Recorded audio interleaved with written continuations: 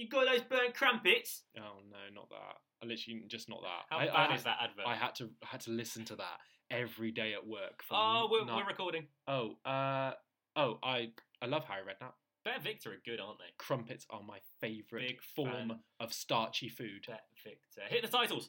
Down towards the last in the champion hurdle, My Tent or Yours under this change of tactics continues to lead. The three that have beaten in the past are in pursuit. Bouvardere, Jeski and Annie Power. This is the last. My Tent or Yours is over. Jeski under pressure. Bouvardere and Annie Power are now in pursuit. Setting off up the running, My Tent or Yours. Under pressure, Annie Power. Bouvardere, the last challenger. My Tent or Yours hanging on. My Tent or Yours. They can't peg back the tent. Finally, tremendously, emotionally, My Tent or Yours won the champion hurdle from Bouvardere and Annie Power. You're listening to My Pod or Yours. Hello and welcome to My Pod or Yours Part 3 of our epic Cheltenham Festival preview, powered by Bet Victor. And if you don't know us yet, I'm Michael Andrews. And I'm Luke Elder. And we bring a pretty amusing side to racing. We have the serious stuff, don't get me wrong, there's some tips and some real inside information coming up in this podcast, but there is also a lot of fun, a lot of games. We think we're funny. Yeah, we think that. We're not actually funny. Yeah, but if you could go and subscribe and actually like this podcast, if you do like it, that'd be amazing. Go and give us a retweet on Twitter as well. But coming up on this podcast, we have Warren Greatorex, leading trainer with Emma Tom as one of his key chances going into this festival. We have Katie O'Farrell as well, conditional jockey with Paul Nicholls and all-round Cheltenham Festival buff.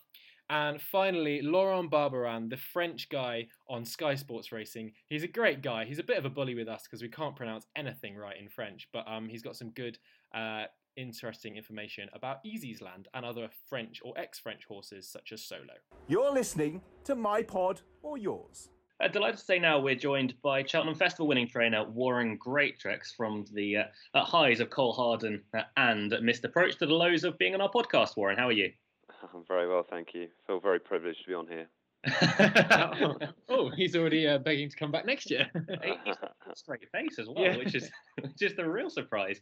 How are you ahead of Cheltenham? Yeah, we're all good, yep. Thankfully, the horses hit a bit of form and they seem in good health, which is a good time to be doing that, I suppose. It's been a bit of a slow season, but we seem to be hitting a bit of momentum at the right time, which is great. Just wish the rain would stay away a bit, but it can't be helped. So if we talk about Emma Tom first, obviously probably your leading hope and is in the top 3 of the betting, I think, for the Stayers Hurdle. He was disappointing in the Relkeel. Was there anything out of that kind of made sense? And then he was really impressive next time at Haydock. What was the real difference? Because it was a very different horse that ran in those 2 races, it seemed. Yeah, I think it's a case of, I think for Cheltenham, it was my fault. He was due to run in the Yorkshire Hurdle at Wetherby beginning in November, and he sort of injured himself 2 weeks before, and had a setback. So that sort of put us on the back burner. And then we got him. He came right, but I probably had from the time he started being ridden out from when he injured himself to the time of New Year's Day, I had about 8 weeks. And to be honest, 5 of those I was fairly easy on him. And then for the last 3 weeks, he upped his work. He did go for a racecourse gallop, but nothing too strenuous. He had 2 schools over hurdles, and to be honest, for a horse like him, that probably wasn't enough. And it was the one race I needed to get to basically go forward after that. And I think I undertrained him. He wasn't sharp. He didn't jump very well. We had issues with his jumping last year. That he can jump perfectly well, but his brain doesn't really go with his feet sometimes. And so it was a case of I had to get him to the race. I didn't want any blips getting him to that race, so I definitely undertrained him. And you still think, your heart sort of rules your head. You still think, well, we know how talented this horse is. He'll get away with it. Well, you just don't. And so he went there. He disappointed, but to be honest, Gavin knew after about the third hurdle that we were in trouble because nothing was clicking into place. The good thing was it was only 2.5 mile, and Gavin was very easy on him. When he came back from that, he came out of that race very well, and then we never missed a day, and I was able to get plenty of graft into him. He schooled, twice a week up until Haydock, and then you get a different answer. He was a completely different horse at Haydock. Jumped great, sort of bumbled over the last, but that's just because he was always going to win, and Gavin didn't want to make any mistakes and quickened up well. And the World's End didn't run his race, but he beat the others very easily. And I think on that day it wouldn't have mattered if the World's End had been on form. I don't think he would have got near him. Bar missing at the start of the season, has he been a fragile horse in the past, or is it just... No, not. And it's amazing. Like last year, he never missed a day. Really? Up until we've had him, and then he was schooling. He was doing one of his schooling sessions, and he just pulled up lame, and it wasn't. He basically had an infected hock, and that was the issue. Not career threatening and not that bad, but just a setback. Sometimes these setbacks can do you a favour because he wasn't trained until probably mid-November. And he's only had 2 runs, and he goes to Cheltenham, a fresh horse, and also knowing that I think he can be better than he was at Haydock. I think he's come out of that race and he came out of Cheltenham the time before, and the exciting thing is he's only 6, and you don't know how good he could be. A question that I imagine you absolutely hate being asked you: comparisons between himself and Cole Harden. How do they all weigh up alongside each other? It's a hard one, and they would be very different characters. Cole Harden, until the day I stop training, I will never train a tougher horse than him, and as brave. He just, every time he came out to work every day, every time he raced, he put everything on the line for you, and he probably didn't help him for his longevity because he gave himself a hard time every day. And like I said, I think he had 3 wind operations. His knees weren't great, and most horses probably wouldn't want to come out their box every morning, but he always came out and wanted to work. And in his races, he basically put every other horse under so much pressure. He took them to places they didn't want to go. So, whereas this lad, without being disrespectful, Cole Harden would be a lot classier. He's got an air of arrogance about him. He'd work with the worst horse in the yard. He'd work with the best. He's very laid back, which can be to his downfall a little bit because it can affect his jumping.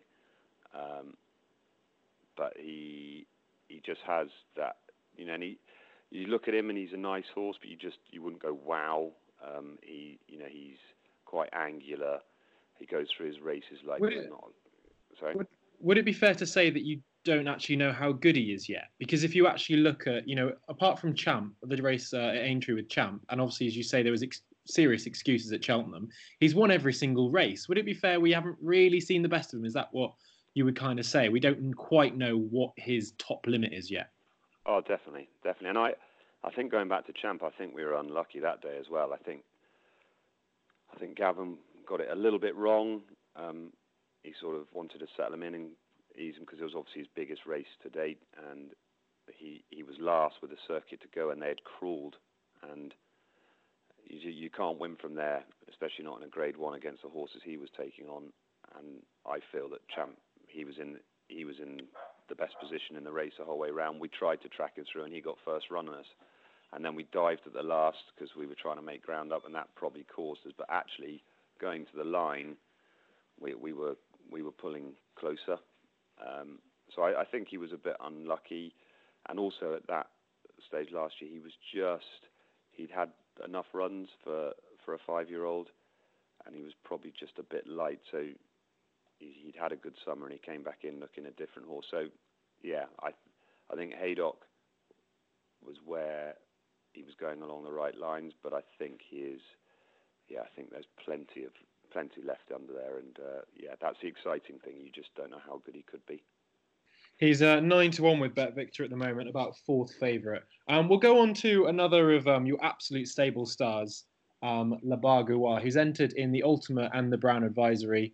Meribel Stable Plate Handicap Chase. That's a hell of a name, isn't Rolls it? off the tongue. Yeah, it really does. I have to say, I think without sounding too much of a kiss ass, I think you've campaigned this horse incredibly. She has just been pitched into the perfect races, and I think it's just a shame this season. I think perhaps she hasn't really quite managed to shine because she's had nowhere else to go. But I just think the way she's been campaigned has actually been quite incredible.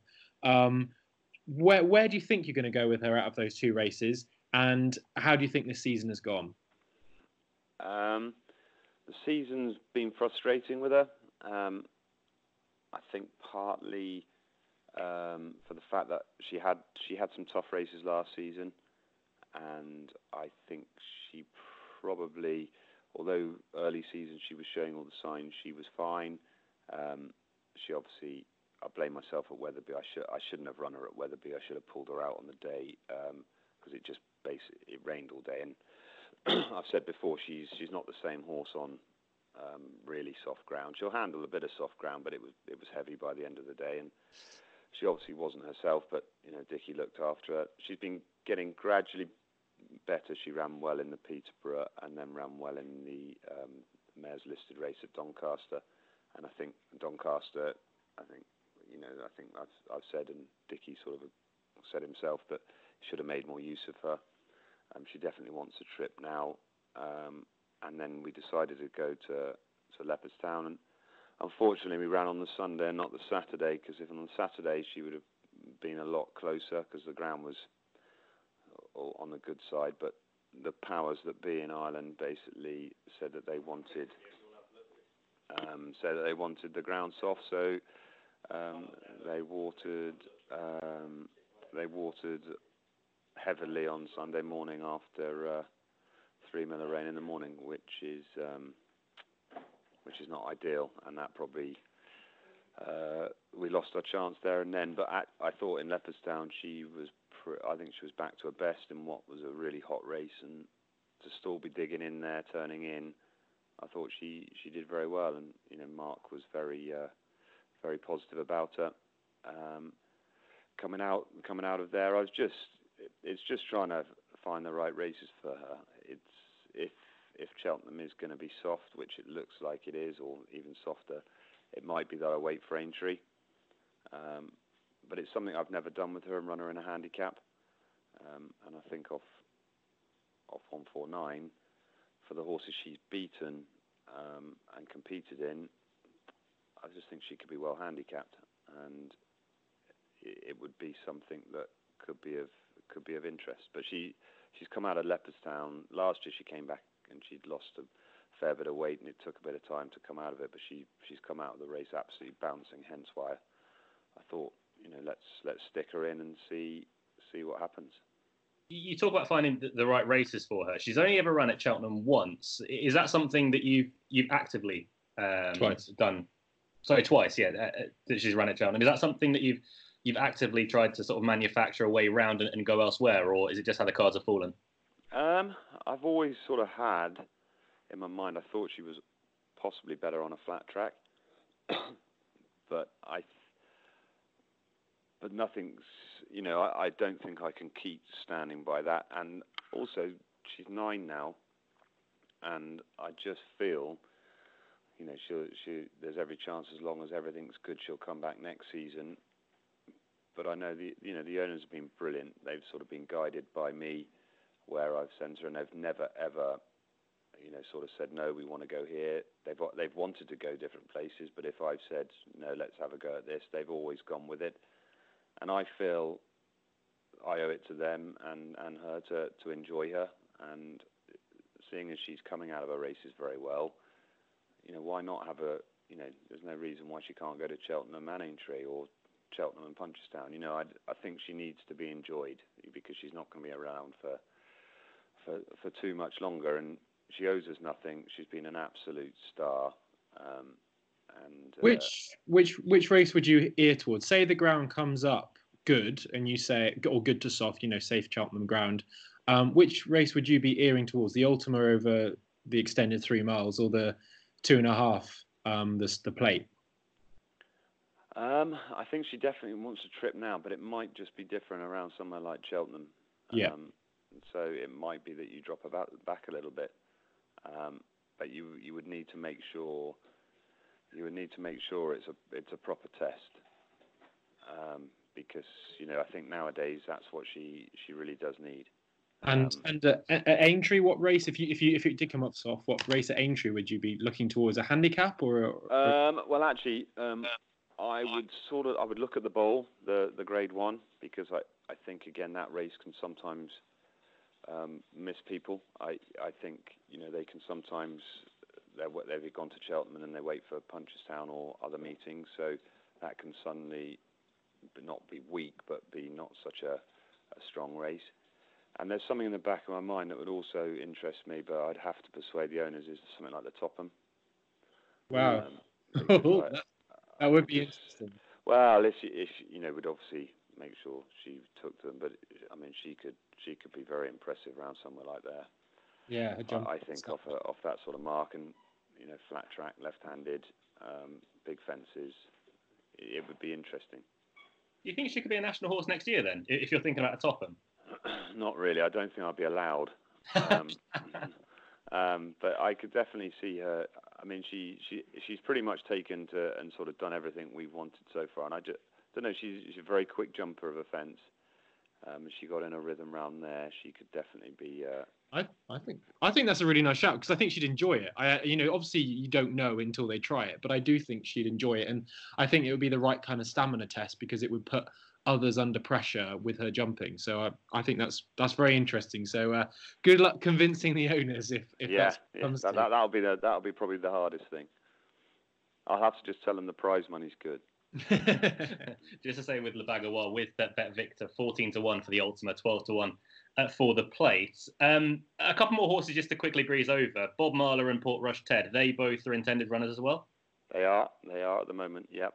Portrush Ted, I would say, the big one was where we were trying to go for the Pertemps, which I thought he would have a serious chance in. Obviously, he fell last time out, so he didn't qualify. So the Coral Cup, I would say, would be the favourite. His downfall would be his inexperience. The only way I could see him really coming to the fore in a race like that is if it really was heavy, and he was able to. They're not going to go crazy, and he was able to get into it. But if it was, to be honest, if it was good to soft, he wouldn't be going. We'd be waiting, whether we waited for Aintree or something else. That'd be the case, but he's got a huge amount of potential. It's very frustrating at Haydock because Adrian was pretty adamant he was still going to win, and he's come back with a little bit of a foot issue, which should be sorted before there's any worries. But it's just the ground is key to him. He needs very soft ground. It's a real shame with him, because you must have thought, when he was, because I think I'm right saying there's quite a good story behind his name. I think is it a family? That's right. It's named after Max's father. Yeah. Professional golfer. That was it. Yeah, Portrush is a golf course. But that race that he won at Aintree, the bumper, the amount of horses that came out of that, and he was just, because he was off for a year or so. The amount of horses that came out of that, you must have been, oh my goodness, I'm sitting on a volcano here, and he's come back and he's clearly got it. It's just he's so fragile, which is such a shame. He's 25-1 for the Coral Cup, and yeah, interesting if in one way, if you avoid with Le Bagois because of the ground, maybe that gives Portrush Ted a chance if the ground. Well, exactly. I mean, this year is 1 year I'm taking horses there that generally they don't mind if it is soft. Yeah. Especially Ematom, if it came, the softer the better. So it's one of those cases that I'm not too. Are they going to Cheltenham in the background? Sorry, what's that? Are they going to Cheltenham in the background? Yeah. That's a quick wrap up there. Of your runners, what would be your best chance per se? I think Bob Marler would have a seriously good chance. He's sort of been he's been a slow burner. He's taken a while for everything to come good. This season he's got better and better. He's sort of, the last run he had in the Edinburgh National was the same route as I went with Mr. Proach. And he finished second in that and went and won the Kinmure. Obviously this lad won. He's won round Cheltenham. I think he is a real stayer. And I think the Kinmure is pretty much made for him because touch wood, he's a good jumper. He's able to hold a position. And if he's within a few lengths, sort of turning in, he will have, he will finish better than any horse. So he would excite me. I think he's on a good enough mark after winning a good race, and he was very impressive. I thought the way he finished at Musselburgh. Would you be happy if the ground did come up soft for him? I'm not too far. I probably wouldn't want extremes. And there is things said, but that he's not too. But he's run some very good races in heavy ground. I think that is a big issue. Okay, and yeah, obviously, as you alluded to there, you won that race with Mr. Proach not too long ago, and it's interesting that he's taken a very similar route. So yeah, that's definitely one to consider, and I can completely get why that one is the most interesting. 16-1 with Bet Victor at the moment. Yeah, awesome. So, are you ready to move on to the less serious part of the podcast, and that is the ratings quiz? Yes, I am ready. Always perked up. Everyone seems to perk up when we stop talking about the serious stuff that everyone's used to talking about.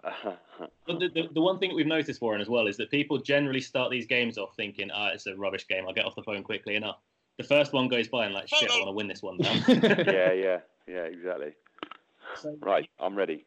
You have to guess which horse had a highest official rating based on the horse before them, so higher or lower, effectively. So Mr. Proach had a highest official rating of... We'll give you a guess. What do you think Mr. Proach's highest official rating was? 148. Okay, we nailed that. He's going to be good at this. Mulcahy's Hill, was his highest official rating higher or lower than 148? Lower. And what was it? I think he got to 147. Okay. This is getting really interesting because that is spot on. Yep. Okay. The next one, Keeper Hill, higher or lower? He is higher. And what was it? He is 153. Okay. This is insane. We are absolutely killing this game. Le Bagois, higher or lower? Lower. Oh, higher. 154, just narrowly higher. Really? Was it? Yeah. Oh, I'm doing an injustice. Ematom, higher or lower? Higher. Oof. Lower. 153. Is he? Yeah, he's one lower than Le Bagois at her peak. And then the final one? The final one we've given to you, Cole Harden. Higher. Yeah. Go on, what was he? 161. 164. Was he? Okay. You were quick out of the blocks, but I feel like you slightly faded in the final third. Yeah, I got complacent. Yeah, maybe a tongue tie or a breathing operation. Yeah, definitely. Warren, thank you so much for giving us your time. Best of luck with everything towards the festival, and we'll hope the weather falls the way you want it. Lovely. Thank you very much. You're listening to My Pod or Yours. We are delighted to be joined by Katie O'Farrell, a conditional jockey attached to the Paul Nicholls yard. What a yard to be involved with, Katie, as well as considering before you were involved in Willie Mullins in Ireland. Yeah, that's right. Coming from the best to the best, really, isn't it? I worked for Willie Mullins. Is actually my first job ever in racing, and I also worked for Gordon Elliott for years. And I did 2 years full time for Aidan O'Brien in Ballydoyle. So I've a lot of experience with a lot of top men, so it's nice to be over here now working for the equivalent. Be involved in big yards, going into big festivals like this must be pretty special. How does the preparation at Paul's compare to being there at Willys over the years, going into Cheltenham? I don't know. I suppose everything does it stays the same, really. I think consistency is the key to all success, really. So like not changing too much is very important. I think Willie would maybe take his horses away more. He kind of has a weekly routine of going up to the Curragh with horses, before Cheltenham and things like that. But we wouldn't do that as often. Paul has a variety of different gallops, so I guess his work routine is quite different, and he has more options at home, I guess. And we do the odd race course gallop then as well. But I think the essence of it really is to keep things the same, keep things simple. I mean, we're 2 weeks out now, and I think the most important thing is that nothing goes wrong as opposed to anything else. That all the horses stay sound and stay well, and yeah, that's it really. It must be nice being surrounded by such sort of big names in the racing game, both equine and also human. Obviously, the first horse to discuss for Cheltenham is the horse that everyone's talking about at the moment in Solo. There were rumors going around before he ran at Kempton that he was very good, and everything that he did at Kempton would really justify that. Yeah, true. I mean, it's always a tough one. I think I've seen a lot of horses come in, from France with these massive expectations, and it's, you never really know. I mean, obviously we thought a lot of him at home anyway, and he never disappointed, but you never really know until you send him out there. And it was his first run over here, so it was all. It could have gone either way, I guess. It took Pictoria quite a while to come around and have his big day, but no, it's brilliant for everyone that he showed up and he stood up to the reputation that he came with. So yeah, it's exciting times ahead for him. What's his temperament like at home? Because the horse he's going to have to take on, All Mankind is a bit crazy. Goshen seems to have slightly quirky tendencies. He seems to be the most straightforward, but he's actually an entire, like he's fully intact as a stallion. How do you deal with that on the gallops? It's a funny one. It really does depend on the horse. I mean, because I know from working in Ballydoyle, obviously, all of them are full horses in Ballydoyle. 99% of them. And I think they play off each other a bit, because Solo is as cool as they come. He's a real, he's a cool dude. The girl that rides him out, Chloe, calls him Billy the Kid, just because he's so straightforward, professional. Just does what he has to do. There's obviously, he stays up front of the string. He's never behind fillies, that kind of thing. The obvious stuff that you don't take chances with. But overall, I mean, you'd never know. He doesn't act like a colt. He doesn't, behave hot and stroppy. He's very straightforward. So I think that really plays to his advantage when it comes to going to the races and performing on the day. How does everyone handle it in the yard as well, going to Cheltenham with a real, almost hot pot, so to speak, in Solo? Obviously, Paul Nicholls has trained many, many very good horses over the years, but there must be a different buzz around the yard when you go into Cheltenham with numerous chances, but especially with a horse like Solo. Yeah, I mean, well, like you said, they're used to success, aren't they? It's not that they take it for granted by any means, but I mean, every year you want to beat the best. They are the best, and they want to beat themselves from last year, I guess. It's like, I think there's always a buzz, because the yard is full of superstars, isn't it? And full of horses with chances. And in these big handicaps, like you never know. When the ground changes, everything changes. And it's exciting from a much bigger perspective to have the likes of Solo in the yard, and not just for Cheltenham. There's always the concern that he did just run the other day, 2.5 weeks prior to the Triumph. Is it too soon? You don't really know until you get there on the day, and it's always a thing afterwards. If it works, brilliant. If it doesn't, it's maybe it was too soon, kind of thing. But I guess you just have to take each day as it comes, and hope that the horses turn up on the day. You say you've got a yard of superstars. How about the two-time King George winner, Clan des Obeaux? How is he faring coming up to his big day? Yeah, really good. So he's had the perfect preparation, to be honest. This year he's been trained a little differently. They've kept him fresher. He didn't disgrace himself in the Gold Cup by any means last year, and there's a lot of questions over his stamina and this kind of thing. But definitely on better ground, he operates better. So that's something that, from a punter's perspective, I guess you'd be looking at. But we won't know that till close to the time.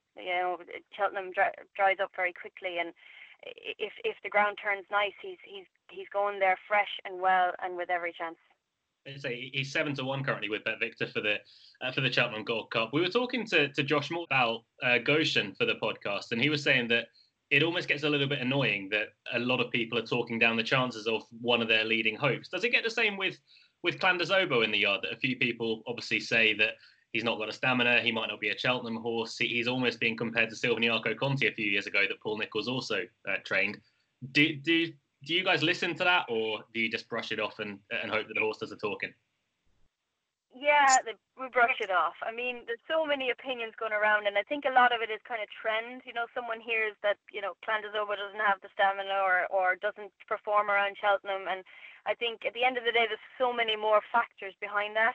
And like I said, his preparation's been different this year. He's going to be going fresh and well. He's a year older, a year more mature, a year stronger, and I wouldn't be worried at all. I think the biggest thing against him would be the ground, depending on how that turns up. But I mean, everyone throws their opinion around. The closer that the festival gets, the more opinions that there are. Does it ever happen in the yard where you genuinely, someone reads out a tweet from some person talking about a Nicholls horse or something, and you'll genuinely fall about laughing, like thinking, he doesn't have a clue, like just absolutely laughing to yourselves because someone's taken a guess at something that you guys know is just not possible? It is funny, but I think everyone's just trying to get involved, isn't it? And try and have an opinion and see, I guess, at the end of it, are they right? Were they right or were they wrong? And gather as much information as they can, and everyone's entitled to do that. Everyone's entitled to their opinion, and I guess we'll just see on the day what happens. That's a very good sum up of it. I think that's the exact reason why Twitter exists, in fairness. How about Frodon? Because he's had a quieter year, and so has Bryony, in fairness. They've both had a significantly quieter years, but it was nice to see Frodon back winning again at Kempton a couple of weeks ago. How is he faring? Frodon is in top form. Yeah, he couldn't be better going into the festival. Ran a nice race in Kempton. You couldn't but be pleased with that. He loves Cheltenham. It's just he'll go. I know he's an entry for the Ryanair and the Gold Cup. He'll go for the Ryanair. It's better suited to him. Shorter trip, and he can press the pace, which he loves to do. And like we all know, he operates around there. He loves it there. He has had a quieter year, but he has come back to himself slowly. And I think it would be unfair to rule him out. But yeah, from our perspective, he's going there in the form he needs to be in. He must be one of the only horses in training. I think every jockey, much like yourself, is almost jealous of Bryony Frost because he just seems to go out there and do everything so professionally. He must be the horse that you watch and you think, God, I'd like to ride him. Very much so. Isn't he a pleasure to watch, though? I mean, he just travels and jumps and loves the game. But unfortunately, I'd say those two are well tied together. So I can keep dreaming about it. Does she ride him out every day? No, she doesn't. A girl called Holly Evans rides him out every day and has done for the last number of years, I think. So yeah, Holly Evans is the girl on board every day. He's a bit of a handful at home, mind. But yeah, she handles him and gets on great with him, and he's in top form. He's currently a 6-1 chance for the Ryanair. We're just looking at the entries that Paul Nicholls has for the Cheltenham Festival. There are so many handicap entries to get through. We can't possibly mention all of them, but we'll try and mention a few. The likes of is it Grenadine? Pretty well fancied in. Grenadine. Yeah, in the Grand Annual, is it? Yes. So he's in the Grand Annual and the Arkle, but I think the Grand Annual will be more up his street. This is a horse I'm a big fan of. I just think he's done everything right so far. Jumps superbly, travels well. I think he'd be more competitive in the likes of the Grand Annual. The Arkle looks pretty competitive, pretty stiff. So yeah, if he runs, I'd be keeping an eye on him. I'm a big fan of his. Even because obviously in the same race you've got Brelon Dart as well, who was narrowly denied in the BetVictor Gold Cup at It was the Bet Victor Gold Cup at Cheltenham. At Cheltenham, would you definitely favour Grenadine over Brelon d'Ars? I mean, the thing about Brelon d'Ars is he does operate around Cheltenham. He always runs his race around there. Now he has a couple of entries over a number of different trips, and it's hard to know with the horse at JP's, where they're going to decide to put him. But in a handicap, he's always competitive and always runs his race there. But there's something about Grenadine. I have a little soft spot for him, so I'd be picking. He'd be tip of mine, yeah. We'll mention Mick Pastor as well, a horse who he's almost gone under the radar through no fault of his own, just because we haven't seen him for quite a while. He's entered in the Boodles, the Fred Winter to you and me, and also the Triumph Hurdle as well. Do you have any idea which way he's going to go? Yeah, more than likely the Boodles would be right up his street. Like you say, a little bit under the radar. He started his season slow, I guess. But he won nicely. Was it Ludlow? Yeah. Last one, yeah, Ludlow. Tongue strap on, and I think they're getting the hang of him now. He's a bit of a funny character. Can run very keen. But with the likes of the Boodles, they're going to travel. They're going to trap along, and that'll suit him. He jumps super, and he can keep up with the pace and come off it. So he's actually one of my tips for the week. Oh, there you go. Then you've struck at battleships. You've managed to find out of the 50 entries the one that Katie's interested in. Just avoiding handicaps for 1 second. The horse that I've been desperately hoping and texting Megan asking when he's coming back, and he came back only less than a month ago in Dynamite Dollars. Now this horse, I think we haven't seen the best of him yet, and I think he's got a really good each way chance in the Champion Chase if that's where he goes. Yes, that is where he goes, and I couldn't agree more. I love this horse. I couldn't believe, not that I couldn't believe, but I was just so impressed with his performance a few weeks ago. I mean, he was off for over a year. He's a funny character. He barely picks up the bridle at home, and then he went to the races and traveled and jumped like a real good horse. And I was really impressed with his comeback run. So I wouldn't be turning away from him either. I'm looking forward to seeing him run again. But I guess the only concern with him as well would be it comes very soon after such a big run. But nonetheless, he's entitled to be there, and I think he's a very good each way shout. And before we open up the floor to you and let you mention anything else that you possibly want, McFabulous is a horse who's already been a winner at some of the spring festivals, Aintree last year. He's a horse who his season doesn't seem to have gone right. However, it did get back on track last time. Yeah, exactly. He's after pulling himself together a bit now, and we think we have him on the straight and narrow. But I don't think Cheltenham is on the cards for him. Right, okay. Yeah, he's got a few entries, but seemingly not going. We will open up the floor to you now, Katie. Anything that we haven't mentioned that you feel that we should? Sir Psycho. Yes, he was impressive at Haydock, wasn't he? Yes, he's just been one of those horses he's progressing very fast. He does everything right, jumps super, but I guess he's quite, not ground dependent, but the softer the ground, the better, I guess.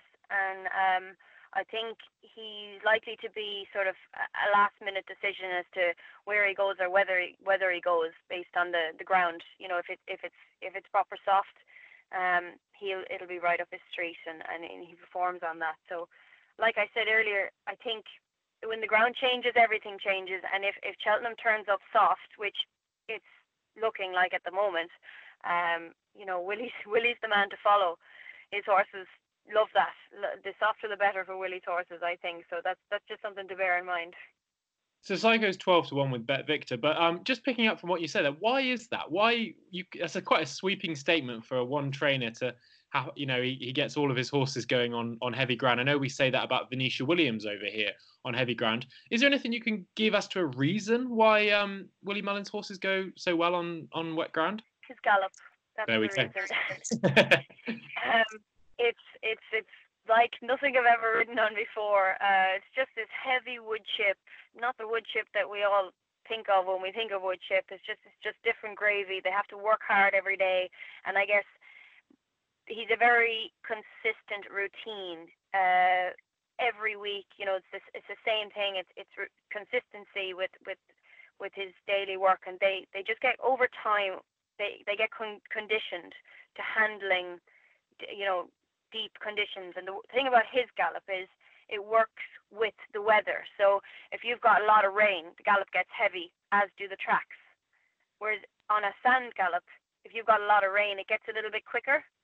Yeah. Whereas the tracks get heavier, and then in the summer when it gets really dry, the sand gets heavy because like it just all opens up, and then the tracks get dry and quick. So sand kind of works the opposite way, whereas Willie's gallop works with it. So they're always kind of in tune with the way things are working in the weather, if that makes sense. Yeah, that's really interesting. And would you say when horses come to Cheltenham and it is good ground, all of a sudden Willie's horses are like, oh my goodness, this is so much easier than what I do on a day-to-day basis? Yeah, well, there's that too. Willie's always said, the hard work is done at home. When they come to the races, it should be an easy day out. And you see that in the way that a lot of his horses run and win, so well and so comfortably. And not all of them, obviously, but a lot of them are just so in command. Because, like I said, his thing is they do their hard work at home so that they can come to the races, and it's almost like a day off for them.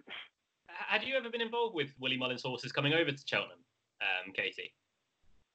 Yes, every year. This is the first year I won't be there as riding out for him in the mornings. I have my duties to fulfill here. So it'd be different. I rode for Willie at the festival last year, and this is my first year that things will be different. What's it like in the mornings, obviously, when everyone's almost meeting up in the middle of where the cross-country course is, it seems to be, and having a little gallop? Because that looks to be almost magical in a Cheltenham morning for a racing fan. It is, to be honest. It's what some people's dreams are made of, isn't it? Like such a big string.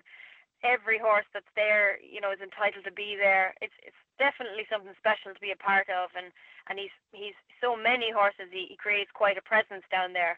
And equally, Gordon does the same now. He has so many numbers, and I think this year he'll have more numbers than ever. So it's a special thing to be part of, I guess, and I definitely never took it for granted. It's time for you now, Katie, to either make friends or enemies. So everyone gets a game of some description. Everyone gets a different game. And Katie, we have given you Paul Nicholls quick-fire questions. Are you? Okay. I'm definitely not ready because I'm not good at. I think a lot. I'm a pensive kind of person, so I'll do my best. It needs to be as quick fire as possible. We will, we'll start counting you down if you're not answering. It's punchy, okay? So just whatever is your gut feeling, whatever comes to mind. Favourite horse in the yard right now? Tamaroc du Matin. Quirkiest horse? Surname.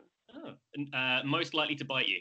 His name, 300 through 5. Well, the best workhorse? Birds of Prey. Paul Nicholls or Harry Cobden?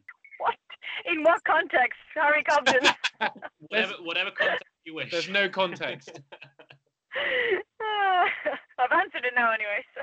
Interesting you didn't look after your job then. Yeah. Best rider? Harry Cobden. Surprised you didn't say Katie O'Farrell. Yeah. Biggest celebrator? Oh, Paul Nicholls. If you could ride one horse at the festival, who would it be? Album Photo. Oh, different. Favourite horse of all time? Low Sun. Oh, wow. Oh, different. Okay. Worst habit of Paul Nicholls? Mixed signals in the schooling ring. Katie, you've made it through alive. Well done. You've made it through. Possibly without a job, but you've made it through to the end of the podcast. I don't think he's going to listen to this, I hope. Oh, that's harsh. This is a very good podcast, Katie. We're very reputable.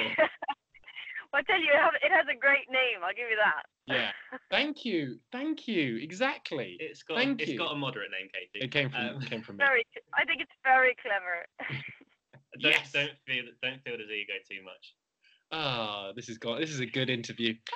Katie, thanks so much for joining. Before you go, we need a tip. We need a dark horse and a tip from you for Cheltenham Festival. Okay, my dark horse is Darver Star in the Champion Hurdle, Gavin Cromwell's runner. Okay, yeah, because obviously Gavin Cromwell won it last year. Well, he won it last year. I'm a little bit unsettled the fact that nobody else is talking about him, but he finished half a length off Honeysuckle in the Irish Champion Hurdle a little while back, like finishing strong, and nobody's talking about him. I just can't understand it, and I think like Gavin Cromwell is such an under the radar under the radar, but shrewd trainer, and it wouldn't surprise me one bit if he turns up and shows us how it's done. Yeah, he's 12-1 currently, Darvastar with Bet Victor. There has been a bit of support around for him, so someone somewhere thinks the same as you. Just quietly. Quietly, yeah. My nap of the festival, aside from Mick Pastor, which I mentioned earlier, I'm gonna say Captain Guinness in the Supreme Novice.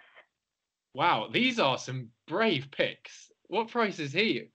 He is 12-1 with Bet Victor. 12-1 as well. That could start your, because both of these races, I think they haven't really got set favourites. Envoy Allen isn't going to go to the Supreme, and it's at the top of the market, Shishkin and everything, and Champion Hurdle's completely up in the air. They are. Yeah, well, that's the thing, and I think, I don't know, and I suppose the ground as well would be a factor, but the likes of like Captain Guinness, I've been watching him. Like, he's such a strong traveller, such a good jumper that it has to suit him. The Supreme Novices, they're going to roll, and he can jump, and he can also come off that pace, which I find very impressive. So and obviously we all know that Henry de Bromhead and Rachel Blackmore are the dream team. So it wouldn't surprise me if they take it home. So we'll see. And all the best horses that run in the Supreme are the ones that are strong travellers, jump really well, just like My Tent or Yours, So he didn't win it. He didn't win it, but he was the best. He was the best horse in the race. So we all know that. So it's fine. Yeah. Well, isn't there something dull about picking the favourite anyway? Katie was convinced. She's gone back up in my estimation now. I like her again. She's not convinced. Katie, thank you so much for joining us on My Pod or Yours. It's been great to have you, and we hope that it could be a very successful Cheltenham for you. Yeah, hopefully. Thank you very much for having me. You're listening to My Pod or Yours. One final time on the My Pod or Yours Cheltenham special, we welcome Sam Boswell back to the show. Sam, it's been emotional. Yeah, I think I'd like to consider myself the star of your show, but I think there's been plenty of brilliant guests. Well done, guys. Certainly enjoyed all the contributions. And I believe you want to try and make some money for charity. I'm a bit surprised we've entrusted yourself and Michael with this responsibility of some of the bets, but let us know what you fancy. Okay, so the one that me and Michael put forward, and all proceeds for this go towards the IJF, the Injured Jockeys Fund. We want a great view in the Potemps. That's myself and Michael's selection together. Relegate, a very, very popular choice, but you lads are bucking the trend there, and I like and respect that. 20-1 at the moment, so you'd be making a fair few quid. Are we going each way, or are you having it on the night? I think we'll have tenner each way on a great view. I think that's a fair policy, but relegate a very bad result for us, so we'll be cheering a great view for charity money and also for our own pockets. For what it's worth, Relegate's got no chance. Moving on, Sean Tiernan in part 2 of our podcast, he was very, very sweet on Simply the Bets, and Sam, he just said that Simply the Bets will win the plate. I'm going to reserve doing my best impression of Simply Red for Simply the Bets. But yeah, 7-1 with ourselves, and always nice to hear plenty of bullish confidence from connections. And I always think that's a really tricky race to try and pick one out in. But as those handicaps get more and more compressed, I don't think it matters too much what you're carrying these days. There's so little in it. 7-1 with ourselves, and fingers crossed that can get a great team off to a good start, because the Brookses put an awful lot into the game. Indeed, and as Sean said, that will be a win-only bet. And we're also going to side with Katie O'Farrell as well. She was very keen on Mick Pastor in the Boodles. What price is he? We'll go 8-1 there for Mick Pastor in the Boodles, and well done for correctly name checking it. I think we're all guilty of not referencing sponsors enough. So yes, the Boodles 8-1 Mick Pastor, and best of luck to Katie. Fingers crossed she's put you on to a winner, and there's a good chance of making a nice return there. Sam, thank you very much for the help with Bet Victor at this Cheltenham Festival. It's going to be a good one. Yeah, we've loved this, Luke. It's been good fun. You've had some fantastic guests on, and I think all I want to do is wish all your listeners a really successful and enjoyable 2020 Cheltenham Festival. And one thing I think we can't stress enough is enjoy it like it's any other race meeting as well, in terms of your staking. Gamble responsibly. Don't use it as an opportunity to get carried away. It's really important that discipline doesn't go out the window. It is just another day's racing. Enjoy it. If, like me, you know nothing about the Fox Hunters, just don't try and have a bet in it. Just go and have a relax and look forward to what's ahead, and look back at what's been a great festival. Take your time, enjoy it, and have some real fun with it. And fingers crossed, find some winners or two. Yeah, the best for Cheltenham. It's 4 days. It's a marathon, not a sprint. Sam, to you and everyone at BetVictor, thank you very much for helping us out with this podcast. And hopefully we'll see you again in the future. Certainly will, Luke. You're listening to My Pod or Yours. We are delighted to be joined again on the podcast by Laurent Barbarin. I'm not sure if that is a great pronunciation. I've known you for over a year now, Laurent, and I don't think my French is improving. But you'll just have to deal with it, really. And I think we've got a good game coming up later for you to laugh at both Luke and I. Okay. Hi, all. You haven't butchered my name, Michael. It was not great, but you haven't butchered it. Put it this way. That's good. How are you? And are you excited for? Obviously, you've been on Sky Sports now for around about a year, maybe slightly over. I think everyone knows you for your amazing off-camera celebrations or commiserations. That video went viral on At the Race's Twitter of your horse coming second. But as we all know, you're one that quite likes cheering home a horse. Yes, it's always nice. But this one was a really painful one for different reason. We don't have time to talk about the reasons here, but just you get beat ahead on a horse you've had all your life, almost all of it on. So it's tricky sometimes, but that's okay. But I'll survive it. I've survived it, and I will survive more. I always get nervous when we get Laurent on the podcast because he just abuses me about any pronunciation, and like it's not playful. It's hurtful. I'm sure it is. I would not be in your seat, to be honest, because you'll get hammered again today. I'm sure when time comes, but we'll have to wait a little bit for it. Yeah, I'm not looking forward to the game later, Laurent. I'm not going to lie. Usually with our guests, we play a game to make them look silly. Yeah. Laurent comes to us and goes, "I'm going to make you look silly." Yeah. And to be fair, I don't like it. That was the deal. That was the deal. Fine. Otherwise, I would not come. We don't pay our guests, and anyone's interested. They just pay for their own. You don't pay the other guests, don't you? No, all right. We don't pay any guests. Yeah, keep that. Yeah. No, I'm joking. Okay. We'll kick off with the horse that everyone is going to be interested in. Because this is the horse that could really upset the apple cart when it comes to Easy's-Land, which I think I've pronounced right, considering it's an English word or merge of words. Yes. And he is the one that was so impressive over the cross-country fences last year, and is possibly the one that could upset Tiger Roll. Do you think that's possible? And how highly do you rate Easy's-Land? He's 3-1 second favourite with BetVictor. He's an amazing horse in the cross-country chases in France, obviously.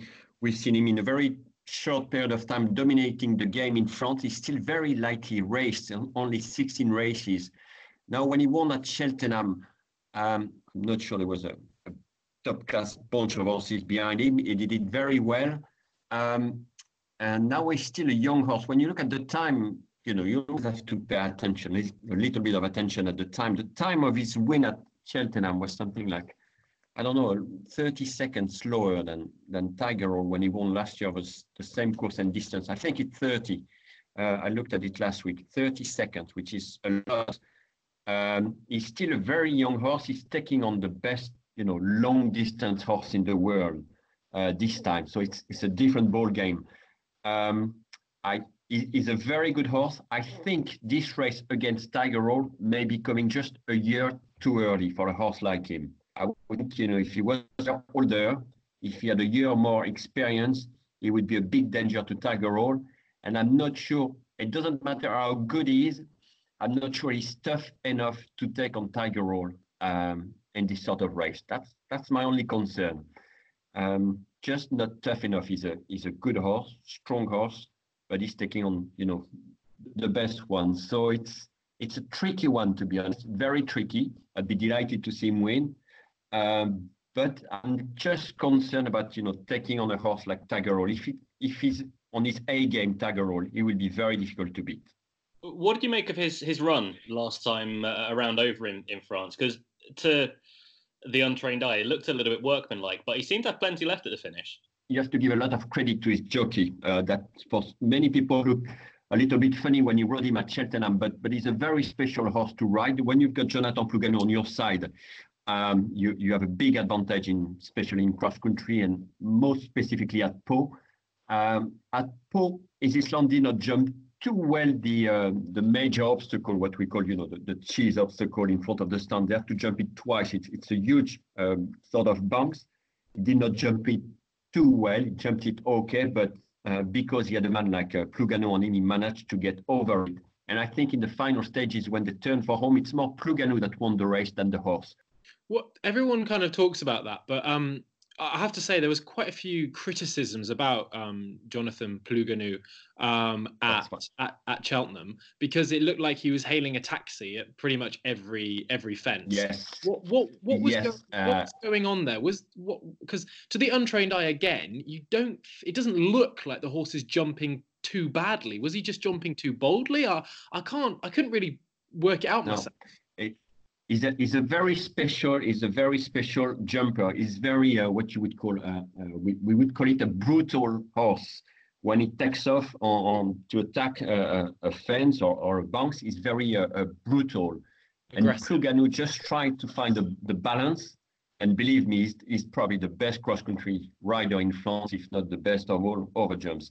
He's someone very strong. He could ride over short jumping as well. Plougano is extremely talented rider, and he's probably one of the only few that can manage to stay on the horse. He's a very special horse, and I know he looked very funny to many eyes, and that's fine. But if maybe someone will interview David Cotin about the horse, the way he jumps, and so on. You would find out that he would explain to you that the horse is very, very special.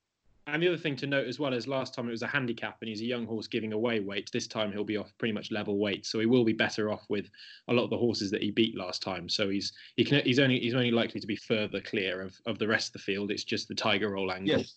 In the rest of the field, there's obviously some other French horses, including the long-standing dish Eugène de Gregan.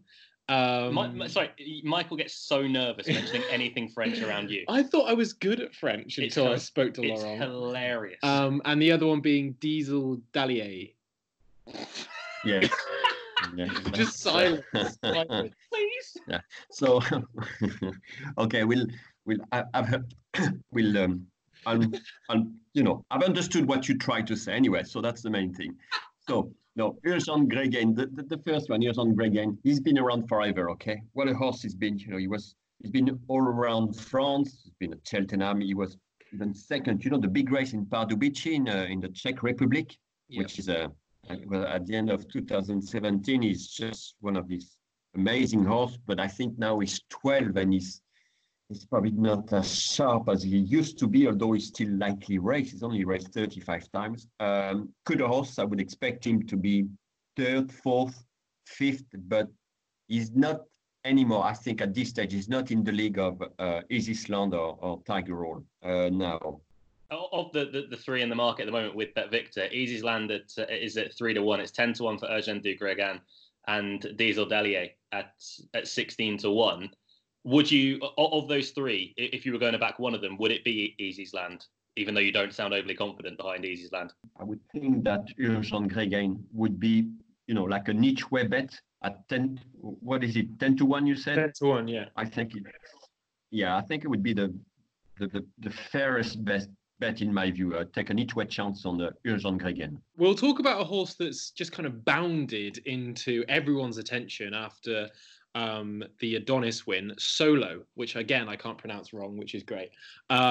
Solo, what do you make of this? So obviously he had a couple of runs in France before he ran so impressively in the Triumph just last weekend. What did you think about him before he came to the UK, and what do you think now? He looked very exciting. First time out, he was third to Stratagem, okay? This horse that is owned by David Maxwell now, and ran third at, where was that? Over Hurdle, I think, was Wincanton or somewhere. Anyway, so it was a little bit disappointing, but on his next start, he bolted up at Auteuil Solo. It was very, very impressive. And obviously, in my view at the time, I made a small review about this horse before his first run in England. He looked like a very, very exciting prospect, being trained by Paul Nicholls, an ex-Macaire horse. You have to think Paul Nicholls has trained many ex-Macaire trained horses, okay? And he knows what he gets in his stall when they come from Guillaume Macaire, and he knows exactly what to do with them, how to handle them, not only the Macaire, but he knows specifically about the Macaire horses. So that's a big advantage. The horse was obviously very, very talented, judge on his win at Auteuil, and he just confirmed the other day that he's top class. And the filly that he beat, Fujimoto Flyer, is a very nice filly, because I saw her at Auteuil, winning at Auteuil at the end of last year, and she was something special already. So the way he beat her makes him look very, very strong. Solo's currently 11-4 at the head of the market for the Triumph Hurdle with Bet Victor. Yeah, would you say, because we were talking about this earlier with another person on the podcast, Kevin O'Malley, about how Paul Nicholls is really good, because these Triumph horses, they're very, French, obviously in France you start some of these horses jumping at 2, and you worry that they peak too soon, so you worry that a lot of Triumph Hurdle winners don't really go on to do anything. They win the Triumph Hurdle, then they've completely blown their head and they don't train on. But you kind of get the idea with this Solo that there's a lot more to come. So would you suggest that even if he doesn't win the Triumph Hurdle, it's what comes next is actually going to be bigger and better? Yes, definitely. And the other thing is, he's going to go chasing at some stage, I'm sure. And then you'll have the real deal over fences. I mean, they may just have already the real deal over hurdles, but once he will go chasing, it's going to be something even probably better. The best French import that we've seen so far this season. So we were talking earlier as well that he's still a colt, he's still an entire, which opens up a whole avenue of possibilities. I'm not sure that he's going to go down the stallion route, because, as you say, he might be more of a chaser in the future. But it is very interesting that he is still a colt. Yes, well, Guillaume Macaire has an habit of keeping what looks good to him. Among the colt, he likes to keep them, full horses, because he's made some nice stallion already. He's got Saint-Dessin. It was a real success. It's been a real success, Saint-Dessin. And they sent last year Goliath du Berlay also to stud. And I think Solo was in that mind. They must have had a huge offer to sell him, because I think Guillaume Macaire would have had plan, although he did not own the horse, but he must have had plan for his connection to turn him into a stallion in the future. But even in France, sometimes, they are kept, even if they go chasing, they are kept full horses. And that's okay, like Goliath du Berlay. It was the case for Goliath du Berlay last year, so why not? Another one that you kind of highlighted in your At the Races column, actually, was La Marquise. Oh, you messed that up. I tried. That was a mess. Yeah, I mean, it's not... Can't forget that. That's okay. Go ahead. Thank you, Laurent. She's being reasonable, unlike Shocking. you. La Marquise, what do you think about her? She made a pretty okay debut for Willie Mullins in Ireland. She's now slotted in as second favourite in the Mares Novice. That's 11-2 with Bet Victor. It's not known as the strongest of races, this. Do you think that she's of the quality to win it? I can't really see, I cannot really work out the level of the race. But what I've seen is, then again, considering the success of Willie Mullins, the experience, he knows what it takes to win that sort of race. She won at Limerick. She had to work a little bit to win at Limerick. She doesn't look anything like Solo, obviously. She had a good run in front, but was back in 2018, in May 2018. She was third in the fillies race. She was not easy to assess, but the fact that, she's being trained by Willie Mullins, the fact that he's aiming the filly to this race, she must have come on from a win at Limerick. And anyway. Are there any other French horses or ex-French horses that have taken your eye or of interest for you at the Cheltenham Festival? Not really. I just don't know about this horse Fagnon d'Estruval, if he's going to run or not. But his first winning start at Newbury in UK for Vanessa Williams, he was quite impressive. I don't think he beat much that day, obviously, but because the horse that came second was an ex-French trained horse, an Anglo-Arab horse. Nice horse, but not great at stakes level, obviously. But it disappointed at Kempton after that, Fagnon d'Estrival. So I don't know where they are with the horse at the moment, but I would be happy to see him again out in Newcastle. I don't know if he's going to run in the, what was it in the? It's the Arkle. He's the Arkle chase. Yeah, the Arkle. Yes. The Arkle's But, the only. It's 25 to 1. A strong race. Not easy to assess, but if he's back to his best, I'd be curious to see him in the Arkle, because if he's in the form he was at Newbury or at Auteuil in his last run in France in July last year, it would be very interesting. He was impressive enough at Newbury. He's a small horse, can't really carry much weight, I'm sure, but he's a small horse, but very agile over the obstacles. And he's got that turn of foot for the French half-bred. He's got the turn of foot of the good ones. So definitely. Shall we get on to the reason you've come on, Laurent? No. yes. So just so everyone's aware, Laurent has sent us 5 trotting racetracks in France, and we have to pronounce them. Do you want to go first, or shall I go first? Just so we know, Laurent has now gone online, so he can actually check what we're trying to pronounce. He's just come up on WhatsApp to make sure that he can actually understand what we're trying to say.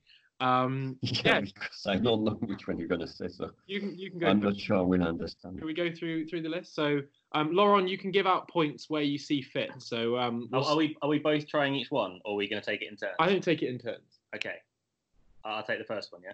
Yep. Okay. Good luck. Good luck, gents. I need a miracle, Laurent. Plestin Le Greve. Well, you see, look, I'm quite impressed because even someone French without the training I've got may have understood what you said. I take that. I'm out. I'm done. Is that a point, Laurent? It'd be 3/4 of a point, I would say. I can't give it a full point. I give it a full point because it's the first one. I think that's more points than I got last time in the entirety of the game. Yeah. Okay, so that's horrible, but I've got the longest one now. Cause bon barbotin les fermes. Okay, well, that's 3 points I should take away from you, Michael, this one, because you haven't got any points. So I'm not going to take any points away from you, but that was a disaster. Casobon, okay? Casobon is the first word. Yeah. I drove by today, by the way. I drove by this small town, Casobon. Is that okay? Yeah. Barbotin, les termes was okay, because I think anyone could say that, but the first word was a complete disaster. I can't give you any point for this one. Okay, great. So Luke's leading by 3/4 of a point so far. Let's go. The third one, Blanc-Beuvron Le Gave. That's a good try. I might just fill up the 1/4 of a point missing to reach a full point for you with this one. Yeah. Go on, I'll give you a 1/4 of a point. So you're leading 1-0, Luke. I would say this one was just blanc. Is that okay? You agree with me? But that's on the second word. You messed it up big time. Oh, really? I don't know why you say Beuvron or something. You say it's easy. It's Beuvron. I feel like you say that. I think that's what you said actually. And then Le Gave. No. This is a nonsense. Le Gave. Okay. Le Gave was easy. Now, I think I actually might have a chance here because there's a place in Jersey that has this. I think I could do this one as well. This is easy. Saint-Ouen-des-Trois. No chance. No. In fact, you got it wrong. You thought you were smart. No, because listen, Saint was good, obviously. Yeah. But you said Ouen. That's how it's written. But in French, we said Saint-Ouen. You see? Saint-Ouen-des-Trois. Saint-Ouen. So you got done on this one, didn't you? I got 3 of those words right, like really well. Yeah, but I give you a 1/4 of a point then. No, 3/4 of a point. Sorry, 3/4 of a point because you got 3 out of 4 right. So, but you messed up on the main one. You see. Okay, so next one. I'm on this one. Yeah, with a V. I don't know the last word. Valdier-le-Pel. That's not right. Is that -1? Oh God. At least. Okay, we're going to try to work it out. Villedieu. Villedieu. Well done, Michael. I should give you half a point for this one, Michael, even if you didn't. Yes, But that's okay. No, I'm not doing it. No, I'm not doing it. But anyway, Villedieu was okay. It's easy. Villedieu is quite easy. Lay is easy. And then poil. Poil. It's like the pan, you know, the pan. It's got the O in English. Okay, I'm going to try the next one. Is it The easy? next one is trick. Yeah. Okay. Ambroires les valets. You just dropped. I think on this one, even Luke got hurt on this one, didn't he? It was very painful, I have to say. Say Ambroires? that again. Ambroires. No chance. You see, that's different between the French and in English. We don't pronounce all the letters, but this one you try, you insist, you want to pronounce it like you would do in English. That's wrong, Michael. It's very wrong to do it in French. So you want me to tell you the answer? Yeah, go on. Ambrière. Oh. Ambrière. Oh, I got the air. I knew it was air because I saw the accent, but that was it. And then les valets is okay. Oh, this looks all right. Can't give you any points. You should get this one. Is this one is meant to be all one word? Yeah. Yeah. Yes. This should be. Hopefully. Okay. Castel Saint-Lazare. Well done. Yeah. Nothing to say. Easy. Top I class. was It's like, it was like when Solo won at Kempton. Very straightforward. Nice turn of foot. Straight to the post. Well done, Luke. Thank you very much. Very impressive. I appreciate that. I feel so nice when he gives me compliments. Yeah. I feel really good about myself right now. So are you on? You're back on a point now because you got taken a point. Yeah. A point taken off? Yeah, you did because of you missed me. Yeah. You said Villedieu. I feel bad again now. No, you're back on a point, and I think I'm on a point and a quarter. Okay, so I know the first two words of this. It's the last bit that's going to catch me out. Yeah, go ahead. La Rochelle Châtillon. It's not that desperate, to be honest. Because the first part was okay, so it's not, it's not too bad. Half a point? Not too bad. It's not as bad as I expected anyway. But I think this one, we already had this one in the first podcast, and it was so bad, I decided to put it back in. And there is a slight improvement, I would say. Okay, La Rochelle was very easy. That was the easy part. Yeah. But then you murdered Châtelaillon, didn't you? It was Châtelaillon. Yes. Oh dear. Châtelaillon. Yes. Right, these La Rochelle, Châtelaillon. These last two are going to be tricky, I think. So Luke, you get the. I've now got a track that's got 5 letters in the word, and 4 of them are vowels. Yeah. How is this one there? I think it could be like the river in Leeds. Overflowing. No, the river in Leeds, I think, is the same. Okay, I'm just going to go for O's. Well done. Oh! I'm impressed by Luke. I'm impressed. I have to say, I'm impressed. I'm shocked. Where did he get it from? I mean, it's been massive improvement within 6 months. Luke, I'm glad. I'm glad, honestly. I couldn't have done it without you. Yeah. Okay, last one for me. I hope you get this wrong. There is a lot of accents in this. But they're all the same. Is it Gemeni Tempao? He was already laughing. No, actually, it's not too bad, but it's just when you say it with the accent, it makes it funny. It makes it a different city, in fact. But you know, it's okay. It's okay. Okay. I think if no, it's okay. You said Gemene, which was fine, and then Penfao. No, that was okay. But just the accent was made it a bit funny, obviously, which is fair. But no, that was not too bad. Yeah, who wins, Laurent? I think it was pretty close. Yeah, I think you're. I'm just calculating, and it's 1.5 each. Yeah, 1.5 each. 1.5 each. So it's a draw. Out of five, just to replace it in the context. So below average. I'll take that. That's I think it's well below. Last time we had minus points, to be fair. Yes. Thanks very much for that, Laurent. The only question left to ask then is, what is your nap of the festival? My nap? I'm not going to be very innovative, but I'll go for Solo. I think he's the real deal. There we go. That's a triumph. That's a great quote to finish the Laurent section of how to bully 2 English lads. of this podcast. Laurent, thank you so much for joining us. It's been great. Okay, guys. Fingers crossed the French come through. You're listening to My Pod or Yours. Michael, I am knackered. Exhausted. I can't imagine listening to us for that long. Well, talking was hard enough. And I always find that listening takes more of my energy. Yeah. Bet Victor have given us one more charity bet, though. One more charity bet. I don't have much thought left. Shall we just throw Katie O'Farrell under the bus? Yeah. Mick Pastor, Katie O'Farrell was very confident on in the Boodles. £20 win will go on Mick Pastor from Bet Victor. Michael, a horse that you know a lot about. I do. He ran at Ludlow. I'm a big fan of Ludlow. He was there. I've heard other things about him. Michael has never heard of this horse before Katie mentioned Mick Pastor, but he was very good at Ludlow, and the tongue tie did seem to help. Pretty much, we're just going on everything that Katie said because, again, we don't want to be held accountable for that. But £20 will go on Mick Pastor with Bet Victor, and all profits, as you say, will go to the IJF, the Injured Jockeys Fund, which is good.